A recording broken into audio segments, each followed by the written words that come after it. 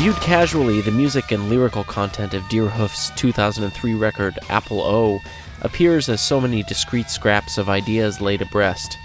A couple turns of a musical cell, then on to the next. Cloned trees and humans here, exploding bombs and candlelight there. But take time to sit with it, and you might find the seemingly disparate snippets begin to work together and feed off each other, even mutating into one another, creating, if not a proper narrative, then at least an ideological thread. Sometimes it could be a stretch of what was intended, of course, but who's to tell you that the ink blot you're looking at isn't what you say? When Deerhoof drummer Greg Saunier was asked whether describing the band as ambient noise pop with an electric twist was correct, he assured the interviewer that he could have described it any way he wanted, and Saunier would have told him he was right. Because, he says, who am I to tell you that's not what you heard? Musically speaking, a good chunk of this record, the fifth studio release by the band who in 2015 released their 15th, uses techniques of shuffling around different modules, or song bits. The fifth track, an instrumental called My Diamond Star Car, is a great example.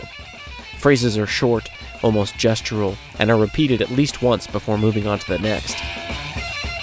I like to imagine the band as hitting steady eddies merrily down the stream, cycling around a few times within each before flowing onward. There's no attempt at covering the seams, and why should there be? Saunier says, you can hear the moments of discontinuity in the songs, which is part of what makes them good, I hope. Regardless, there's much more to Deerhoof's music than it seems. The clear eye in the center of Apple O's storm is the lead vocalist and bassist Satomi Matsuzaki, whose unadorned, expression-light, and, let's face it, kiddo-cute voice spreads a whisper-thin layer of sonic and aesthetic varnish atop the otherwise rough-hewn project. Exploding candlelight, to be sure. Her careful but slightly imprecise pronunciation of the English lyrics is actually a tenderly beautiful opportunity to explore lyrical resonances between near homonyms, a tool used to great effect within Apple O. Where to begin? Let's get into it by way of the album's sixth song, Apple Bomb. This song feels the most directionally assured compositionally. It's snagged by no looped modules. Right off the bat, the tune title provides a clue for interpreting the album title's O', the added mark functioning as the fuse of a cartoonish representation of a bomb. Within Apple Bomb, you hear the lyrics, "With a bone, God will try to clone me, make a mother," alluding to the story of Adam and Eve, two of history's most famous apple eaters. Of course, their apple did cause an ideological explosion, illustrated brilliantly in the lyrics thusly, "Your mom, when the bomb exploded, eaten fruit, birthday suit decoded." From Adam's apple to atom bomb, meanings of forbidden fruits shift underfoot.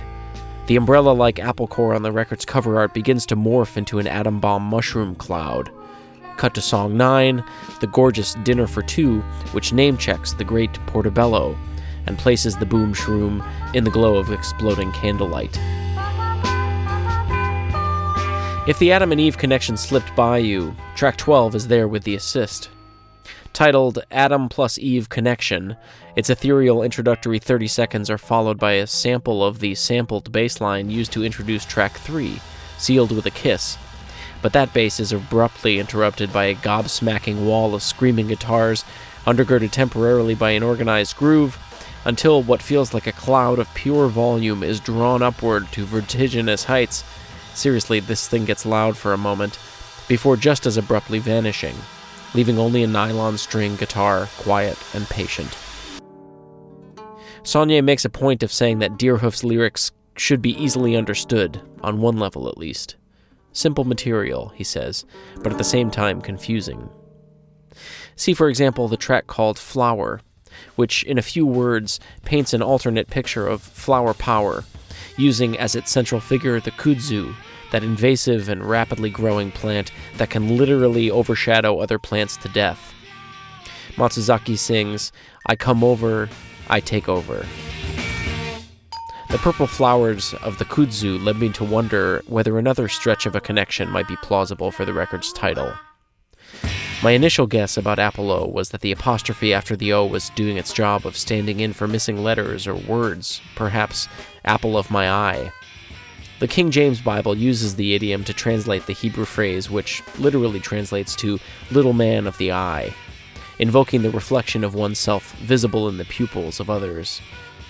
And in this sense of keeping or hiding another person in a part of your body, the apple of the eye is to the rib of Adam, as making one from two is to making two from one. Enough, I know, I get it.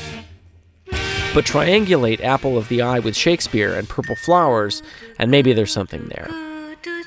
In Act 3, Scene 2 of Midsummer Night's Dream, Oberon squeezes the liquid from a purple flower into Demetrius's eyes, saying, "Flower of this purple dye, hit with Cupid's archery, sink in apple of his eye, when his love he doth espy."